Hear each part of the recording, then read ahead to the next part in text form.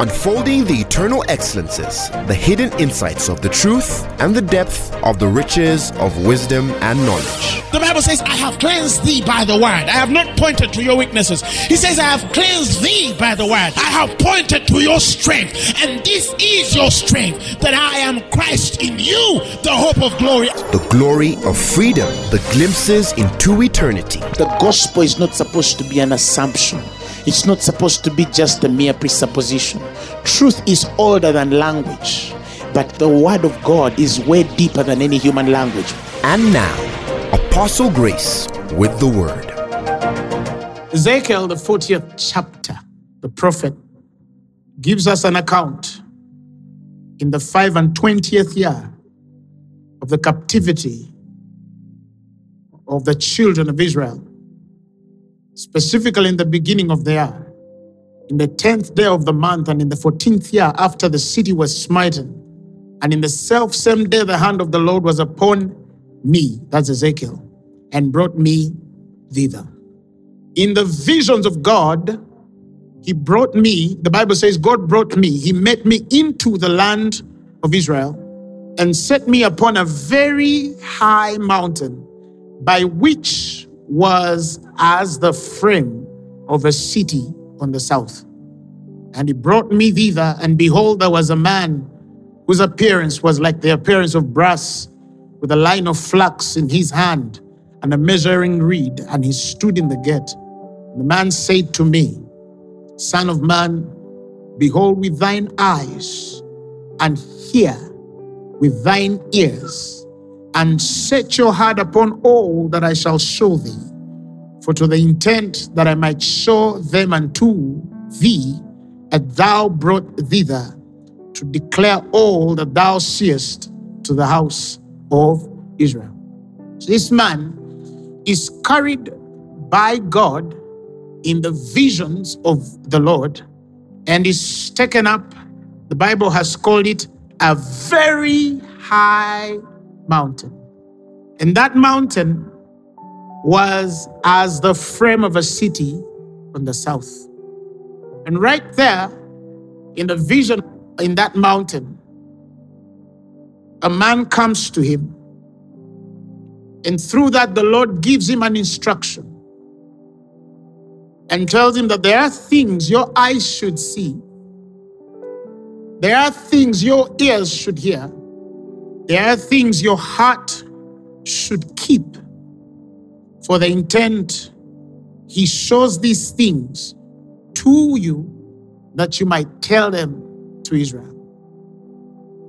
Now, those of us who have read the Bible for some time, you know, figuratively, that mountains are a representation of vision. The higher the mountain, the higher the vision of God. Do you agree? And so God here is telling us that there are even different levels of vision according to how high we are taken by God to see. If you think about it from a physical realm, the higher the building you're on, the farther you are able to see. If we assume that next to this building, there is no other building shielding you to see as far. Is that so? If you're on a physical mountain, on top of that mountain, you are able to see many miles away than you are able to see if you are on the flat ground or you're in the valley. And so God has used mountains as a figure of speech to define realms or places of vision.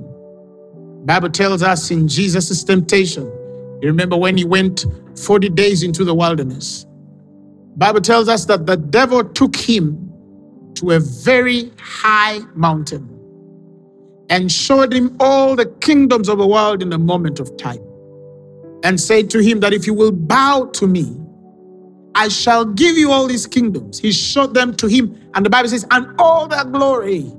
And he told him, if you will bow to me, I will give you all of these kingdoms. Now, there is no point physically wherewith a man can stand and he is able to see the whole world. Doesn't matter how high the mountain is physically.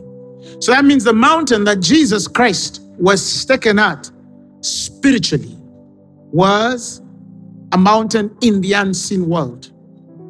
Are you following? It was a spiritual place. So in the spirit realm, there are mountains and there are valleys. And they're not spelled by the circumstances that you go through as an individual. Or some people say, oh, you might be going through the valleys and then, you'll climb the mountain and stuff. Some use that as a figure of speech for the circumstances that they're going through presently. But when we get to the language of vision, there are places that are called mountains in the spirit realm. And it's upon these things that God places us individually to be able to see. And the higher the mountain you're at, the greater the vision. Somebody shout hallelujah. And so God here is telling us that it is possible for you to scale to a higher place of vision than you have been seeing before. And with that vision will come greater responsibility and align you to greater parts of purpose, mandate, or assignment as concerning the things of God. That's why today I wanted to interest you in a conversation called Operating in Greater Visions. Like I said, the world of vision has dimensions. The first dimension, really, is the things you are able to understand by the things your physical eye is able to see. And not all our physical eyes are able to see are necessarily carnal. Some of the things that our physical eyes can see sometimes could carry spiritual connotations. And that's first dimensional. The ability to see or learn of the things that your eyes can see and then allude to divine revelation. And by wisdom and judgment, you're able to function there. The things of the earth can teach you so much about the things of the spirit. If you remember when he comes to Moses and then he tells him, build this tabernacle or this dwelling place of worship for me as you have seen in the heavenly places. Now, if God tells Moses to build according to that pattern, which he carried a spiritual vision of, and then builds on the earth, the people that were on the earth at that particular point, seeing what Moses had built, kind of had an idea of some dimension of divine thought, albeit they were only limited to interpret it only from the realm of what their physical eye could see and what Moses was able to explain to them. Are you following? The Bible tells us in 2 Corinthians, the 4th chapter, the 18th verse, he talks of the things which are seen, and these things which are seen, he said, are temporal. So if you're in the first dimension of vision, everything your physical eye can see is temporal. It can go. And then there's a second dimension of vision, which is spiritual. And in this Corinthians passage is the things which are not seen. Paul calls them things which are eternal. So he says the things which are not seen, they are eternal. That's the secondary line of vision. And that now means that God gives you the grace to carry some sort of spiritual image or interpretation of a thing. And it sort of gives you a unique understanding that is far above the man which is not able to see beyond the physical realm. Now that's second dimensional. And that, I believe, every Christian has the right to access. In fact, by God, he doesn't assume that anybody cannot or will not. We all have the grace to. That's why he says, now that you live in the Spirit, walk ye in the Spirit also. He's not saying now that some of you live in the Spirit. No, the reality is that all of us live in the Spirit because we are born of the Spirit. Are you following what I'm saying? But there's a difference between your dwelling spiritually and the understanding or interpretation of the wisdom of that world. It's like when I talk about hearing God. There's somebody here saying, oh God, help me, I want to hear your voice. And no. You're praying wrong. You're praying wrong.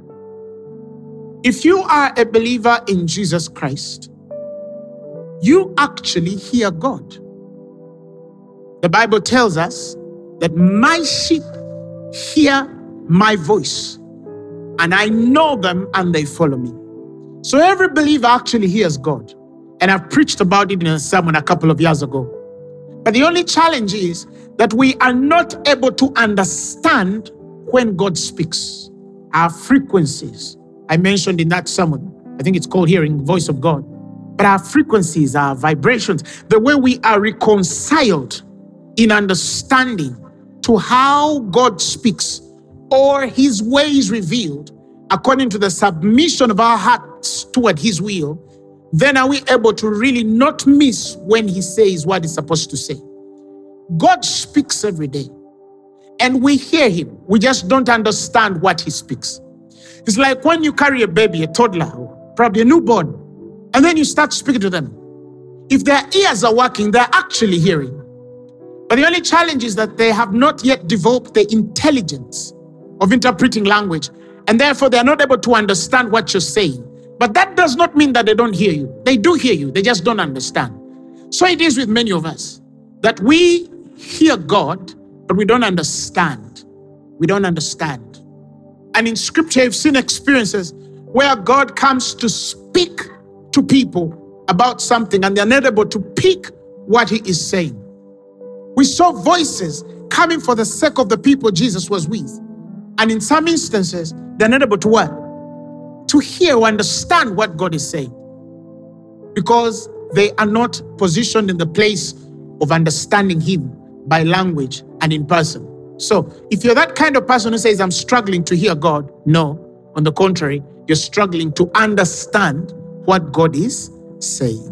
Are we together? When you become born again, the spirit realm is an inheritance and a right for every child of God. It's not possible for you to say that I am born again and you do not have access to the spirit realm. You do. But again, there are lessons to teach you on how to walk in the spirit. Not just to live there, but to walk. It's like living in a house, but you're not able to walk out.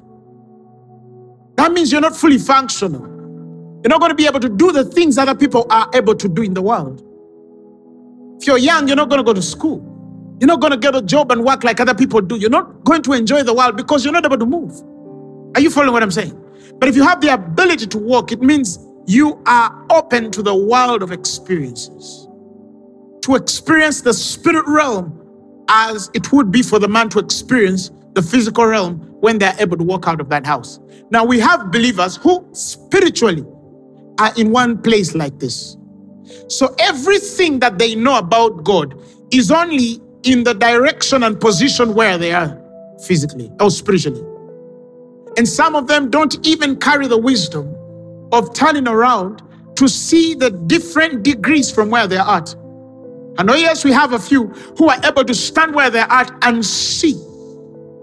But they can only see as far as their eye is able to see.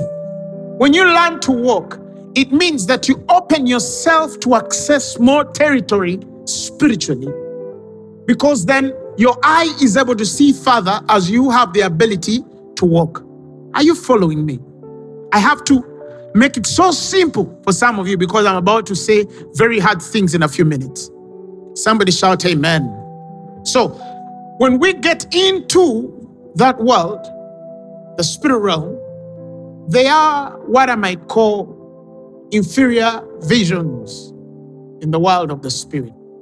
And then there are what I might call moderate visions, as in the intensity of their power and influence according to divine purpose. Some are inferior, some are moderate in influence and power and experience, and some are really great and high. You must understand that not all visions are equal. If a person has a vision about you sick, it's different from if they have a vision about the world sick. Both of those are visions, but one vision is touching the world and another is touching an individual. Are we together? Now, there are things primarily as a believer you should be able to know. That's the reason of the Holy Spirit. He says, you have an unction from on high. You know all things. You know all things. You know all things. That's generic because it has no assignment or mandate attached to it. You don't need to carry an assignment by God to have that access to see. And much as that's a very great place of knowledge, but it's not still the highest place of vision. Are you following what I'm saying? Because there's a place in the Bible called the end of all perfection. You see what I'm saying? There's an end even to the knowledge we know. You remember in Corinthians 13, where he says that whether it be prophecies, they shall what? And whether it's knowledge, it shall what? It shall cease. It's fulfilled. And then in the next dispensation, God releases deeper knowledge. What our generation knows might not be what was available to the earth 100 years ago. By reason of the glory of the latter church shall be greater than the glory of the former. What the people of the Old Testament knew, it doesn't matter how much they could know, could not be compared to the New Testament believer in what they're able to access by Christ. How many of you agree? So as we get to the end of the earth, one day I know Jesus is going to return. As sin increases, the Bible says, so grace should increase. He prophesied and said that in the last days, knowledge shall be increased. Now, if a man says that I have an unction from on high and I know all things, and he said that in 1900, chances are the knowledge that was available for him in that dispensation and time as God had opened to him might not be the knowledge that is available for you now, because even in the knowledge of all things, there's a progressive grace of God that is pouring out in the next generations to know more than the generations before. Who has understood what I just said? So there are things that our fathers might not know, have known. But in that generation, as to whatever was available to them, if they were positioned right and aligned by the Spirit, they could have accessed it all as it was available for their generation. And let me tell you this also. Some revelations are available for particular generations. It's the same God yesterday, today, and forever. But in growing the church grows like an individual. You see, there was a time the church was at its infant stage. You remember? How the disciples were filled with the Holy Spirit in the upper room, and how they used to distribute food together, and how the church started on Solomon's porch, and how they went through persecution from Nero to Diocletian, 10 emperors. By 70 AD, the temple is broken, and persecution is at its height. You see, that church is not the church now. It's the same, but we have grown. It has evolved. You see, at that particular point, it was mostly in Jerusalem. Now, the church has spread across the world. She's maturing every other day. And what's the essence of a fivefold or fourfold? He gave some to be prophets, pastors, evangelists, prophets. Actually, the Greek there says, which be teachers. That's why I usually say the fourfold. Because all these four are supposed to be teachers. The teacher is not just only an office, but it has to be that which is had by the other four. If you study the Greek, you'll see that. They are there for the perfecting of the saints, for the work of the ministry to edify the body. That means every year of human history, the body is being edified. And in its edification is its growth. God expects us to be more mature than the church was 200 or 300 years ago. And if we should go to heaven and Jesus should tarry, our children should know more God than we have known him. Are you following what I'm saying? If you're a reader of Uganda, church history, Uganda, 1926, Edward Joe Church, that British fellow who comes here, meets an Irish nurse, Mabel Ensel, and then they join hands at Namirembe, and then they pray for revival with one Simeon Sibambi. And that whole team of the Yusufu Biangwa, Mukasa, and the Nagendas, and that whole team. When you study our history then, and what was available even in understanding, you realize that the church transitioned. The Chiwempe movement in the 70s, it brought another level of the gospel as well. You see, the church grows every day. So with that also, knowledge has to increase. So if it is increasing according to dispensation, if I say that I have an unction from on high and I know all things, I could only access what is available for my generation. And in the next generation, God will raise another man to do his part too. Are you following what I'm saying? There are places where a man can be elevated into higher graces to be able to speak to the generations to come.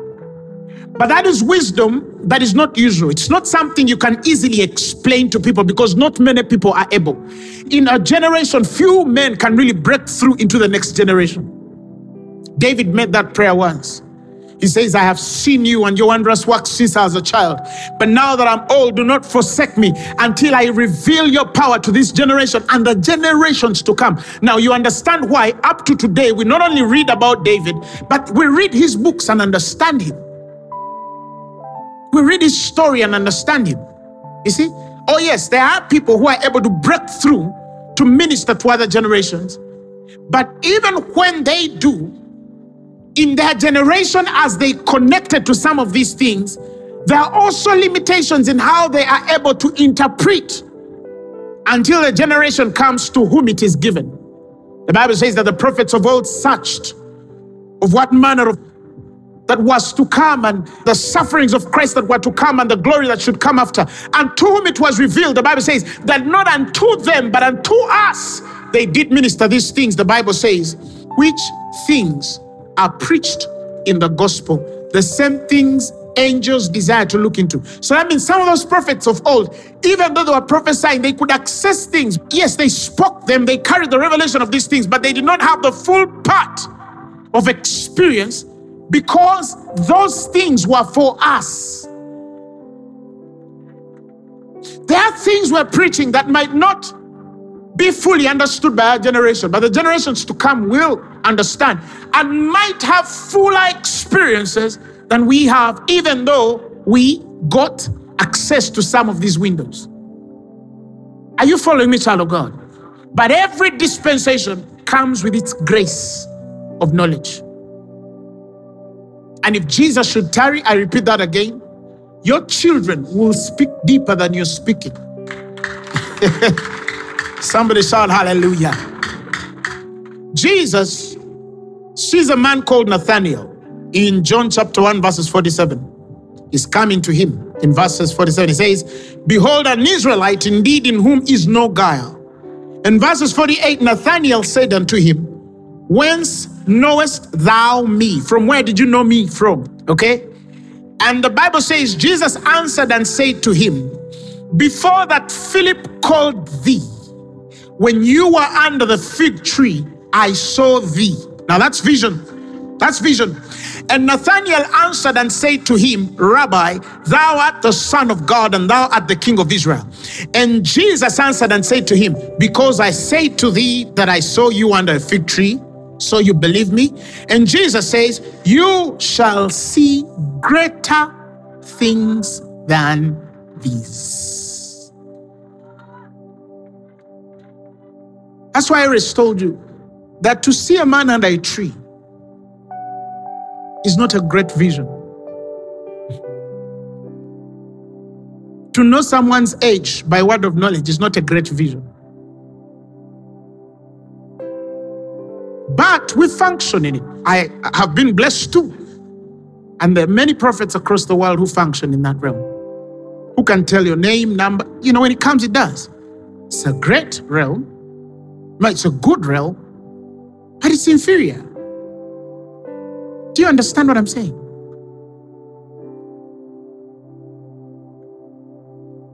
He told Nathanael, there are greater things to see. There are greater visions in God to see. There are things greater than just seeing somebody do something. Or being in your room and then you see somebody do something wherever they are. There are greater visions.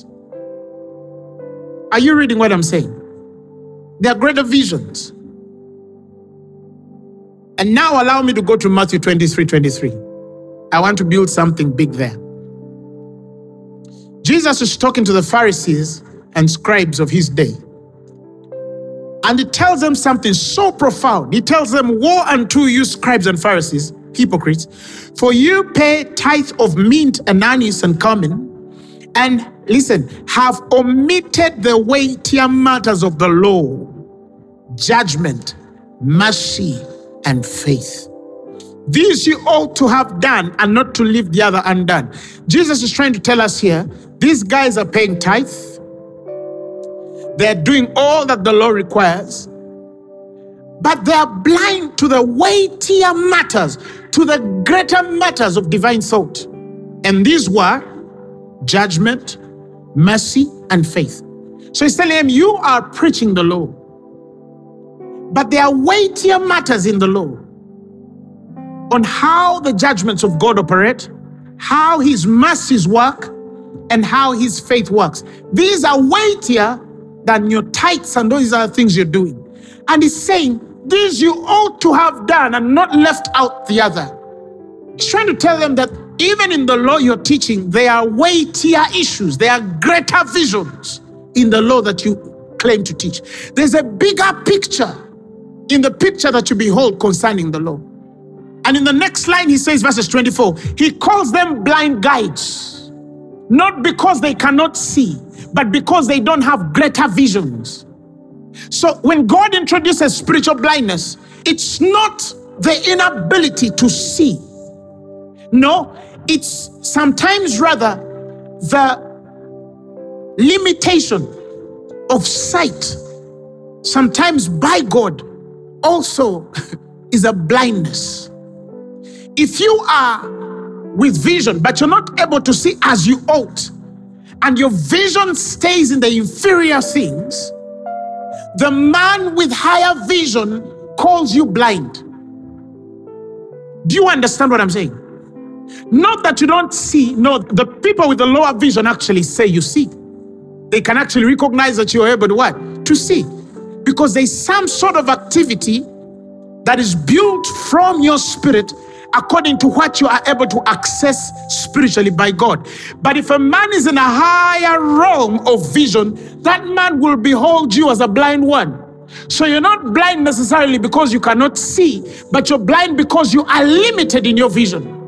He calls them blind guides because they cannot lead the generation that they're in into the weightier matters of the law, his judgments, his mercy and faith. And he says, because of that, you are blind. Why? Because God was no longer revealing himself where they were.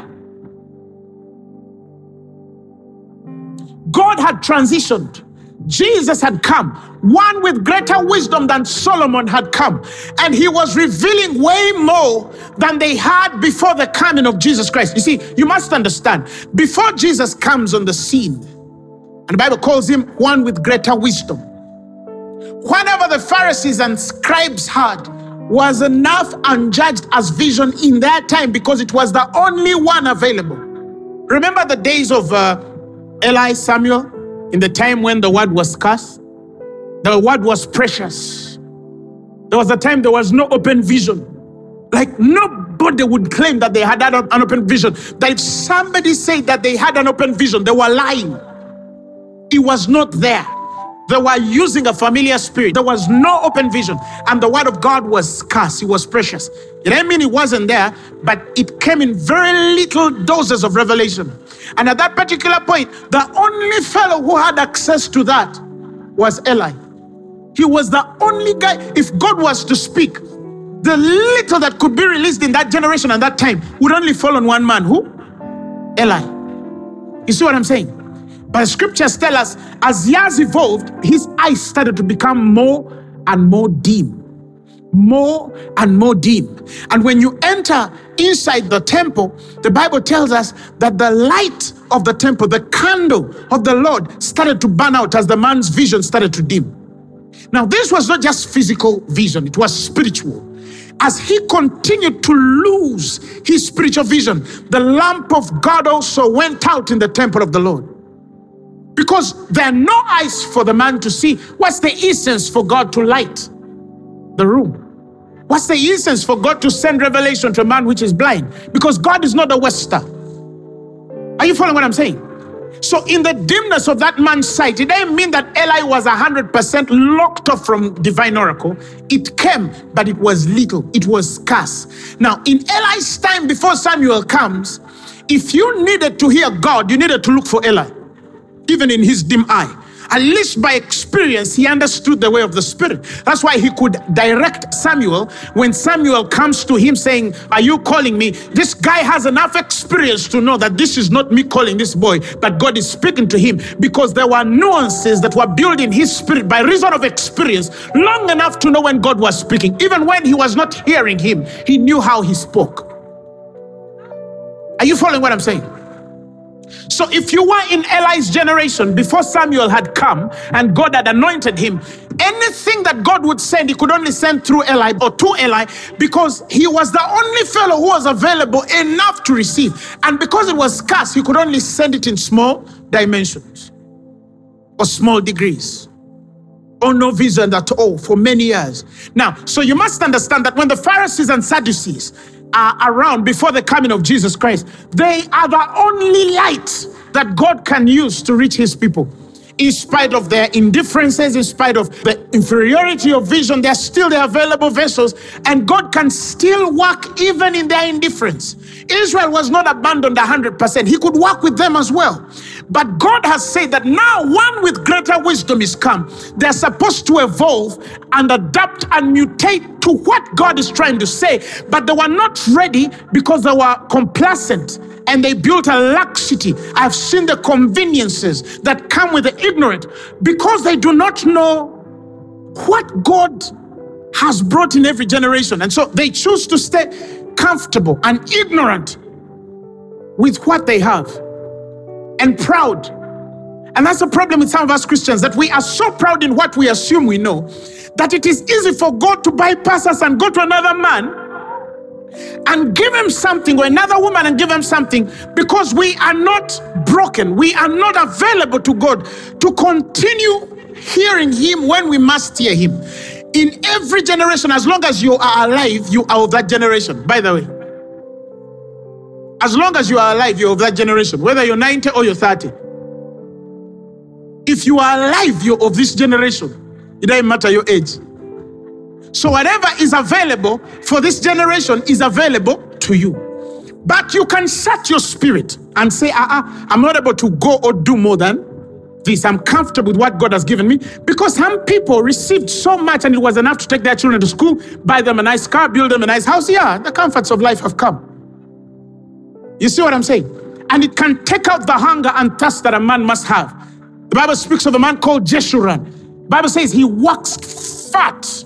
He became so successful because of his connection to God. And eventually one day, the Bible says, he forsook the Lord which made him, and he lightly esteemed the rock of his salvation. And so that consistent and constant prayer, that as you continue to grow me, may I never lose the place that constantly sends revelation and vision for my generation. May I stay on that window.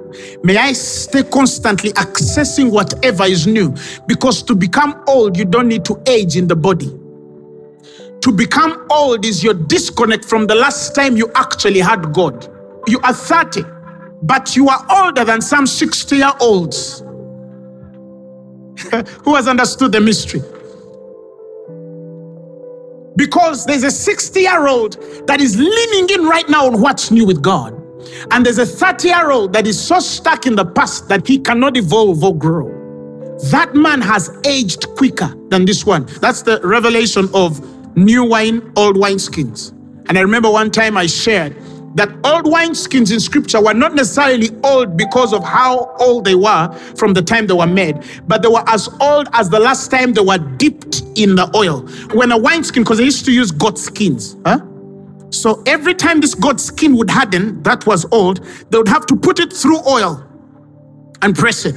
And when they press it and it softens, that was called a new wineskin.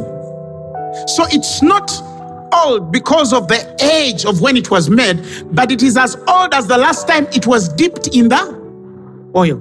So some of you who say, God cannot put new wine in old wineskins, presupposing that God cannot anoint older people, you've lost revelation. That's not what God is trying to say. Because God doesn't look at age to anoint. Hey, come on. God doesn't look at age to anoint. Do you understand what I'm saying? He didn't look at your age to anoint you. He can anoint you whether you're 70 or you're 20. It depends on when you last dipped yourself in the experience of divine revelation. Are you following what I'm saying? Can I go deeper? So, let's come back to what I'm trying to give us here. The days of the Pharisees and their revelation and whatever they have to sustain Israel has come to an end, and the grace has ceased. Now, God has brought a newer experience of revelation. And through this man, Jesus, he is revealing weightier matters. Glory to God. And then he's telling them that you guys, you're actually blind. Because you could see for the generation before the new revelation came. And now that something new is come, you cannot see anymore. He says that you are blind guides which strain at a gnat and swallow a camel. Now, I need to explain this. What it means to strain at a gnat and swallow a camel. Now, back in those days, when people used to drink, they used to take wine, and they're usually insects that used to fall into the wine. A gnat is an insect. Small little insect. Once it falls in there, they used to take time to search through the wine to make sure that these insects were out. So they search the wine and search the wine and search the wine. And then after they make sure all those small insects are out, they what? They drink. If a guy was drunk, he would drink some insects. So he's telling them, this is how blind you are. That you strain at a gnat and can look through, the wine to make sure that no little insect stays there. But you're swallowing camels. I think in English it's called hyperbole.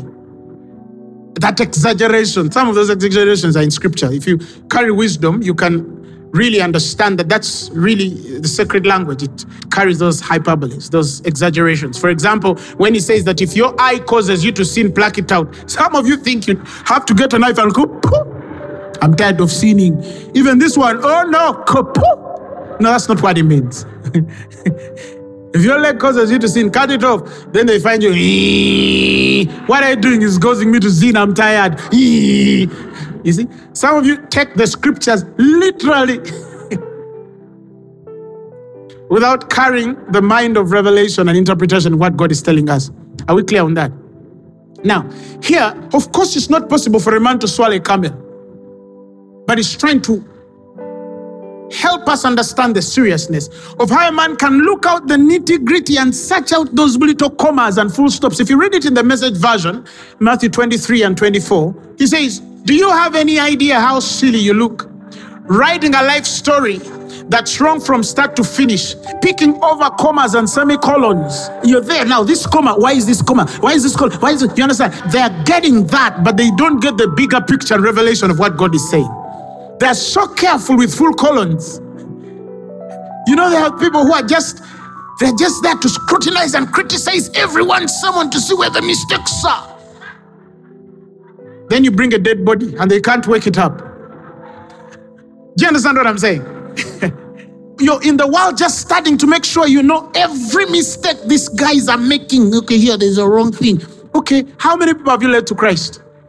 None. And the guy making mistakes is winning millions of people across the world. What's wrong with you? What is he seeing that you're not seeing? I thought you who knows how to reconcile the commas and cross the T's and dot the I's should actually do more because you know. Do you understand what I'm saying? It's like I've always laughed at, you meet a person who says they're a professor in theology. Am I against being a professor? No, I aspire. I aspire to be Professor Emeritus mentioned. But what I'm saying, if you say that you are a professor in theology, you are saying that you know God more than everybody else. At least there should be the assumption that, your credentials should qualify you to be able to know more than the guy who knows nothing or who has not gone to Bible school, or some actually assume that. So in my head, I'm like, you have a whole library of books. You are read doctor, but you can't heal a flu. Do you understand what I'm saying? You can't get flu out of a body. So I'm like, so how do you invest all of those 10 years? And then you find a professor in theology and you ask them, how many souls have you won the last 10 years? Let me see. None. But you see, it's not about souls. What is it about? Do you understand what I'm saying? What does Jesus send us to do? Go ye into the world. Preach the gospel to all creatures, baptizing them in my name. And these signs shall follow them that believe. He says, you lay hands on the sick and they shall be healed. You shall cast out devils in my name and they shall flee. If you eat or drink of anything toxic or poisonous, it shall by no means what? Hurt you. That's the promise. That's the mandate. Whether you have a doctorate in theology or you have a certificate in divinity, or you have not gone to Bible school. That's the mandate. That's the mandate. That's the mandate. Do you understand what I'm saying? So some of you invest so much time checking commas instead of doing big things for heaven. Glory to God. You're checking full colons and question marks instead of healing the sick and rescuing the world that is dying. You must know what's important to God. Now, you must understand this. If I can also go deeper. In Leviticus 11 verse 4, the Bible tells us that you shall not eat of these that chew the cud or divide the hoof. The camel, because it chews the cud but does not divide the hoof, so it's unclean. So the camel was an unclean animal. Do you agree? The gnat, verses 20, again in Leviticus 11, he says, all winged insects that go upon all fours are to be an abomination to you. So the gnat and the camel were all, what? An abomination to eat. They were not foods to be eaten in the first place. Who understands what I'm saying? So somebody goes on a small insect and they can check it out because by the law they are not supposed to eat it. But in trying to check out even the smallest so they don't err in the law, in the same time swallow a camel. Did you get it? You are so careful about fulfilling the law to the letter, but as you continue fulfilling it, you actually err the most in the process. That's what he calls blind guides. Both of these things are an abomination and they're forbidden foods. And you are getting that out of the wine, not only for health reasons, but because God has said you cannot eat even this little small winged creature. It doesn't matter how small it is. The fact that it has those wings, you're not supposed to eat it. So these guys go out and make sure nothing, they sieve everything out. And then they swallow a camel. Now, if you don't understand what I've just explained, you need to go back to school and study English grammar. Back to what I'm trying to tell us. So we find that even in trying to do what we know God wants us to do, we actually end up doing so contrary because we don't have the greater vision of life. Why is it important for me to preach this? Because the man who invented the comb had a great vision. You understand? Because you can comb hair with it. He had a good vision, I can say. And the whole world uses a comb because some guy thought it. So I can say, we celebrate the man who made a comb. But combs don't change empires. Greater visions do. Combs do not define destinies of nations. Greater visions do. Praise the Lord Jesus Christ. Whether people combed or they did not comb, there are greater visions that are needed to change nations and generations. So do you understand what I'm trying to tell you? The person who invented that little small app that you use to follow through your career, your education career in your school, it can help you know which programs are there and at school, university app. I think the universities have some apps, They did a great thing for your university. But it's not the same vision with Zuckerberg. No. Facebook is 2.9 billion followers. Has a greater vision. He can do something and affect the voting process of a nation. That system Zuckerberg built can define the next president. Do you understand what I'm saying? But this boy was in his garage eating pizza, putting on t-shirts and jeans, building something. And maybe he didn't even have a full understanding of what he was building. But whatever settled in that boy's life has the ability to change the world. Now, some time ago, I think it was last year or the other year, where they built their own currency. And the nations of the world were like, no, if this boy builds this, he's going to be one of the richest countries in the world by just virtue of building that currency. But what Facebook becomes every day, now is bringing the metaverse. I don't know whether it will be a success. IT folk will tell us. Whatever it is, that's a great vision. That's a great vision. So I started asking myself, can't you get one of these Africans here and put something on them that can affect billions of people? Thomas Edison and his friend Nikola Tesla. Do you know what the invention of electricity brought to the world? Imagine a world without electricity. Just imagine. Some of the electricity goes off and you become depressed. You need to swallow antidepressant, drugs. Electricity just goes off and your whole body becomes sick. You even feel sleepy after coming from sleep. And what about our grandfathers who never saw this? Where was the world when these boys were dreaming of how electricity flows? Oh my goodness. Some people were sleeping. Do you understand what I'm saying?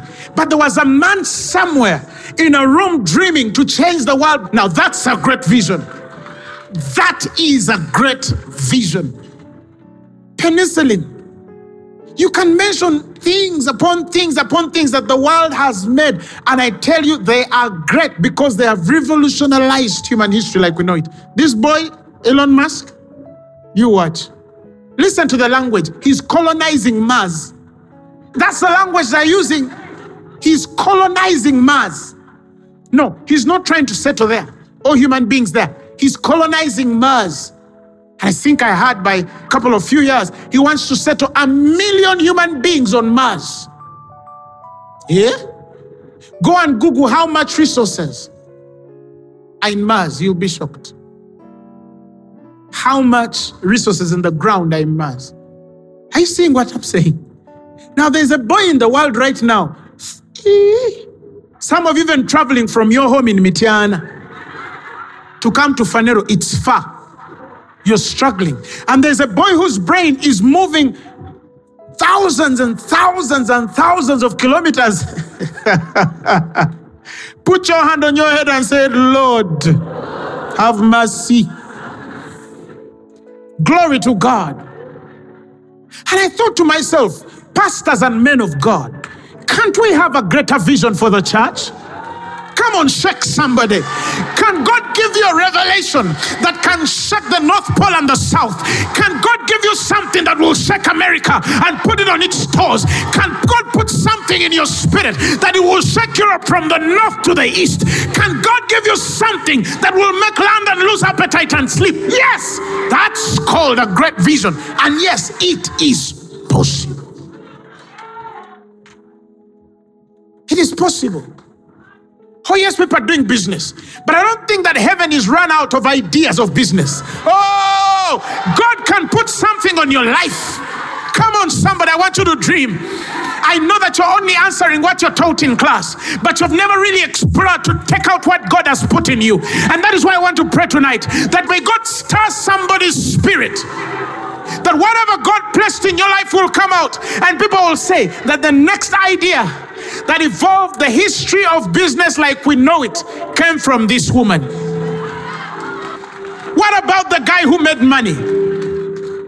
What about the guy who made internet? Think about internet. Some of us existed in the days before internet, the World Wide Web, right? The time it had come, pastors and churches distanced themselves away. The computer was at BIST 666, end of the world. God help us. Now every pastor I know has a computer. Some of us existed in the days before your Windows came. These friendly graphical user interfaces where you use mouses and what? No, some of us existed in the days of CMD/P/O/R space. Pa. Who remembers those days? You needed to write commands for you to access a program. Now, our people, you just go on a phone and just power. What about the guy who invented the telephone? What about the guy who invented the radio? What about the guy who invented television? How these waves come and they enter your box and they give a picture and you cannot see where they're coming from. And a man sat in one room and a great revelation settled on him. And now all of you are consuming it. You're consuming it. You're studying it in your classrooms. How electromagnetic waves are flowing. You're studying things that some guy picked spiritually. That's a great vision. Why should you live life like a normal person, graduate like a normal person, have a good job, have some children and go to heaven? Is that all you can be? Come on, somebody. Shake somebody and tell them, is that all you could ever be? I believe that the God who created us has an idea and he has a way of stirring something in you. I'm talking to that single mother who has one job but can believe God that the next idea in the clothing industry can come out of her. That's what the world needs. That's what the world needs. That's what the world needs. Right now, there are people who are dreaming for the next world. And there are some of us who cannot sleep anymore because we're thinking, what does the next world need? And I'm not a scientist. Me, I'm a teacher. I'm a preacher of the gospel. So I'm asking from my own right and saying, God, the revelation of the next generation, I better have an answer for the next engineer. I better have an answer for the next pilot. I better have an answer for the next doctor. I better have an answer. I must be relevant. Artificial intelligence should not replace us. Somebody shout hallelujah, glory to God. Because we are not speaking from intellect. We're speaking from the spirit. There is divine authority. There is something called the anointing. That is not something that you can code. Paul calls it this treasure in earthen vessels, that the excellence of power might be of God. I want to provoke you. I don't care how old you are. It can still happen if you choose to believe God. Because this is your generation as well, whether you're 80 or you're 22.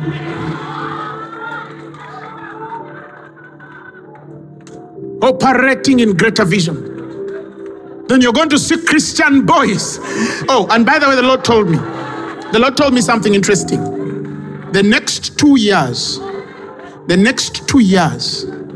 do you know, I was in my bed and the Lord told me cancer is judged. Cancer is judged. Now, you're going to hear cures in the next 2 years. It was like it was a TV playing out of cancer cures. Now, there are people right now in their lab making sure that these 2 years cancer is healed.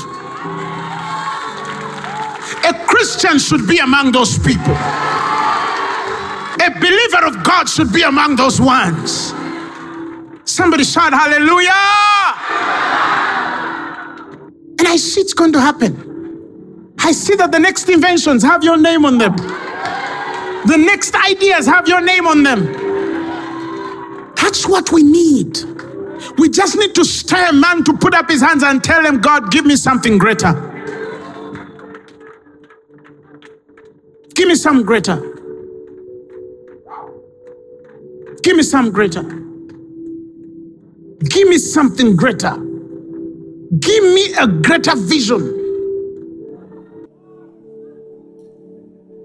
I want you to just take 3 minutes and just talk to God on this. I'm not going to tell you how to pray. In such sermons, you don't tell men what to pray. You don't tell people what to pray.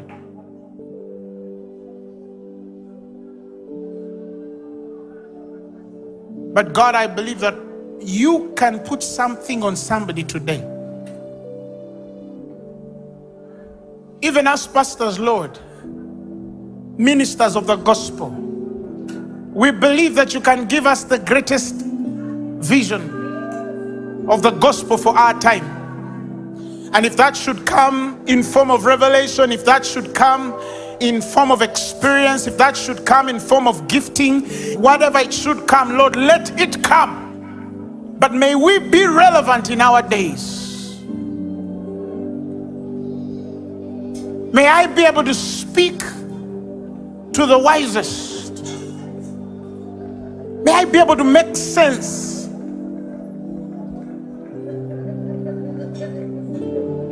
Come on, talk to God. Lord, be all else to me. Savior, thou art. Thou my best, Lord, by day, oh, by night, waking or sleeping, thy presence, my life. Father, we thank you for your word today. The Bible tells us, by the way,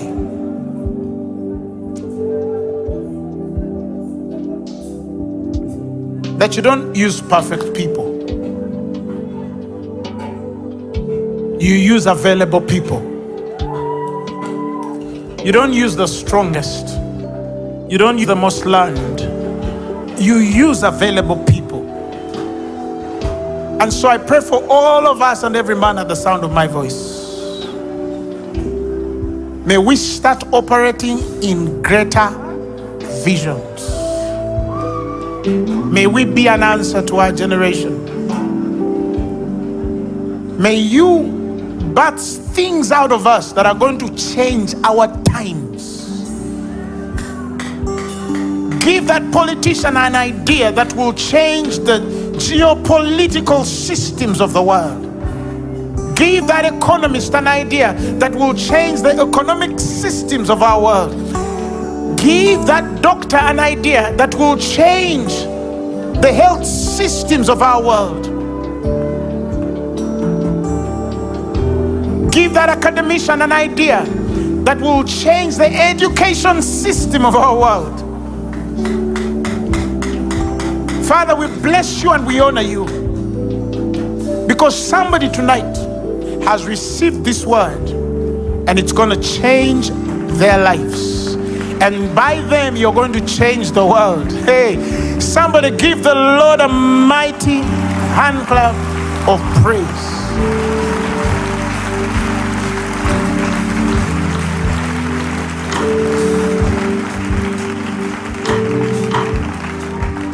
And allow me to pray with any man and woman of God on this ground. If you're a pastor or minister of a church, Father God, give us new revelation